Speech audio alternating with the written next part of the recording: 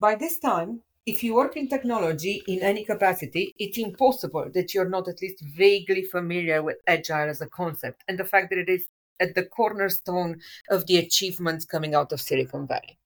Sadly, that's also the level most people remain at, even if they are meant to be involved in practicing it in their day-to-day lives.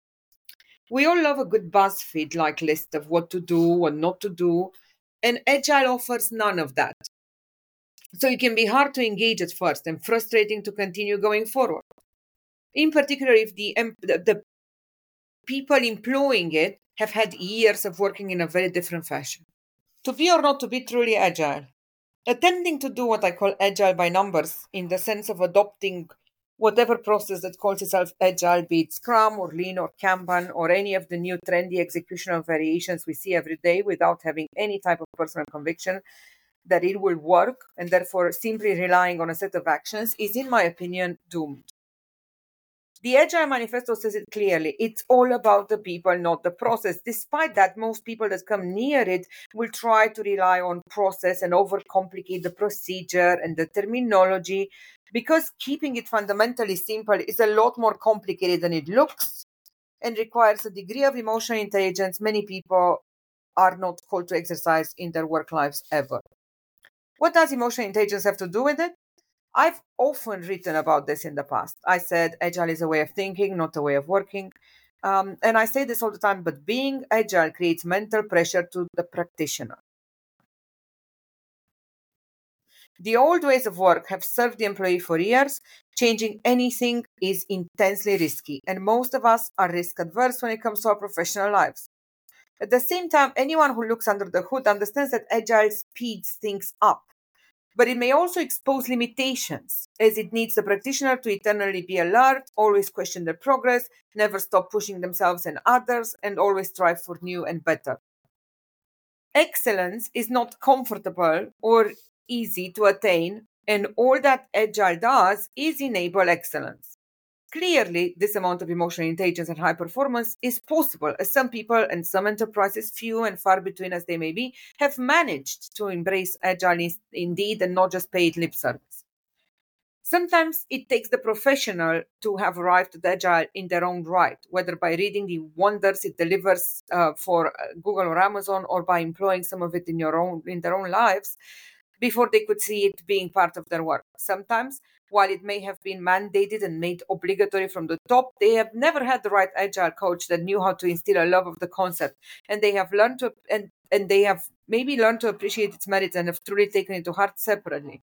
And it takes taking it to heart. I often say agile is a religion for the pleasure of watching the uncomfortable shifts in my dialogue partner, and while set for drama effect, it isn't untrue. To be truly agile, you have to be willing to believe.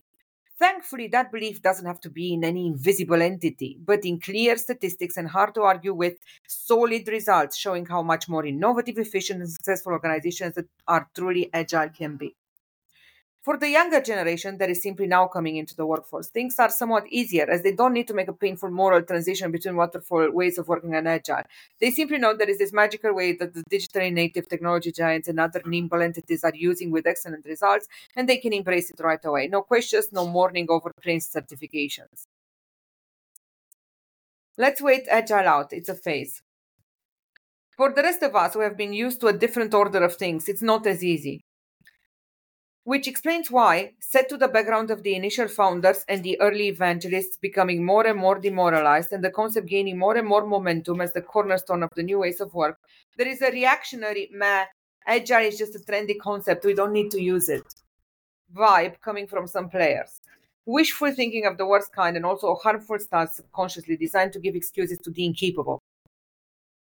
Agile is not going anywhere. While it will be slower to penetrate some functions of the organization and even extend itself to social interactions and education, it will undoubtedly do so in the future, and next generations will know no other way of thinking than flexible, collaborative, and effective.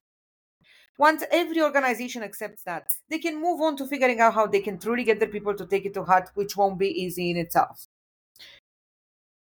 Hire and fire for an agile heart. Two of my practical suggestions are avoiding the common pitfalls of doing agile wrong as they relate to process, and ensuring that your own leaders are agile. I've said this many times before, but there is no hope for the organization that claims they will embrace Agile while their own leaders haven't done so. As a matter of fact, if you're a company who is serious about progress, the most sensible thing to do is only hire senior management that is demonstrably agile, who lives and breathes it themselves in their work practice and in their day-to-day life alike. That, and fire the ones that aren't agile. Every last one of them. Set them free to find the last bastions where win is not on the in process column. And once you do, go back to moving, become a truly agile organization to the done list.